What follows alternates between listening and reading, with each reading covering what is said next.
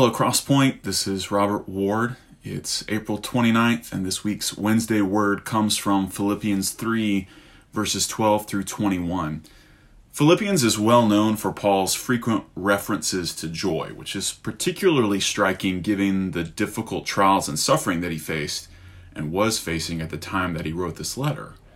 If you look at chapter 3, starting in verse 8, Paul says, "For Christ's sake I have suffered the loss of all things, and count them as rubbish, in order that I may gain Christ and be found in him, not having a righteousness of my own that comes from the law, but that which comes through faith in Christ, the righteousness from God that depends on faith, that I may know him and the power of his resurrection, and may share his sufferings, becoming like him in his death, that by any means possible I may attain the resurrection from the dead."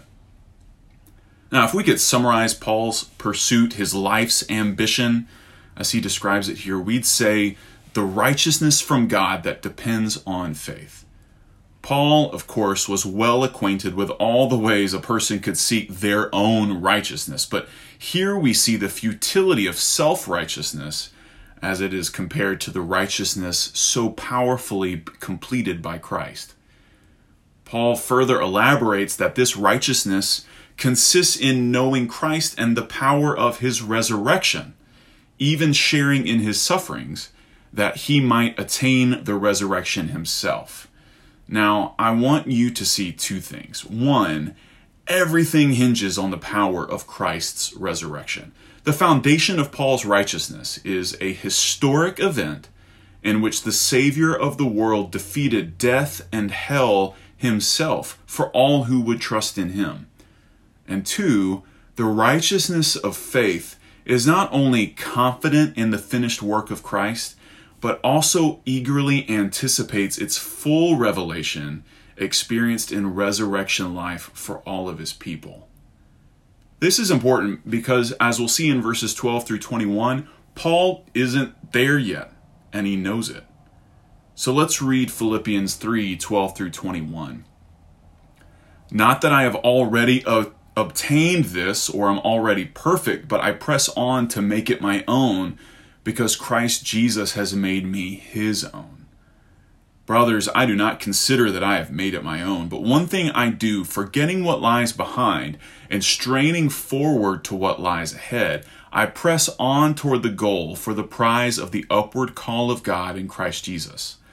Let those of us who are mature think this way. And if in anything you think otherwise, God will reveal that also to you. Only let us hold true to what we have attained. Brothers, join in imitating me, and keep your eyes on those who walk according to the example you have in us.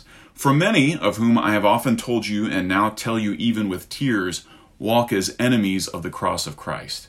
Their end is destruction, their God is their belly, and they glory in their shame with minds set on earthly things.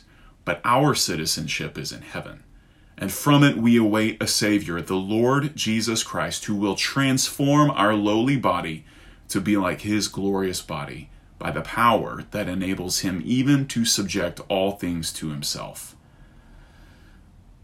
Now, in the past, Paul's awareness of just how short he falls would have been devastating, but here it's an excuse to exercise hope in Christ. Look at verse 12 again. He says, "I haven't made it yet." But isn't Christ's work finished, Paul? Isn't that what Jesus said on the cross? It is finished. What else is there to do, Paul? Stop your striving. Let go and let God. To the contrary, Paul says, I press on. What? Yes, I want to make it my own. I want to fully experience gospel-invigorated resurrection life. Why? Because Christ Jesus has made me his own. In other words, I want what's mine. And if I am Christ's, then I have access to his resurrection. And so this then is the foundation of our sanctification and holiness, that Christ has made us his own. And so, like Paul, we press on toward the upward call of God.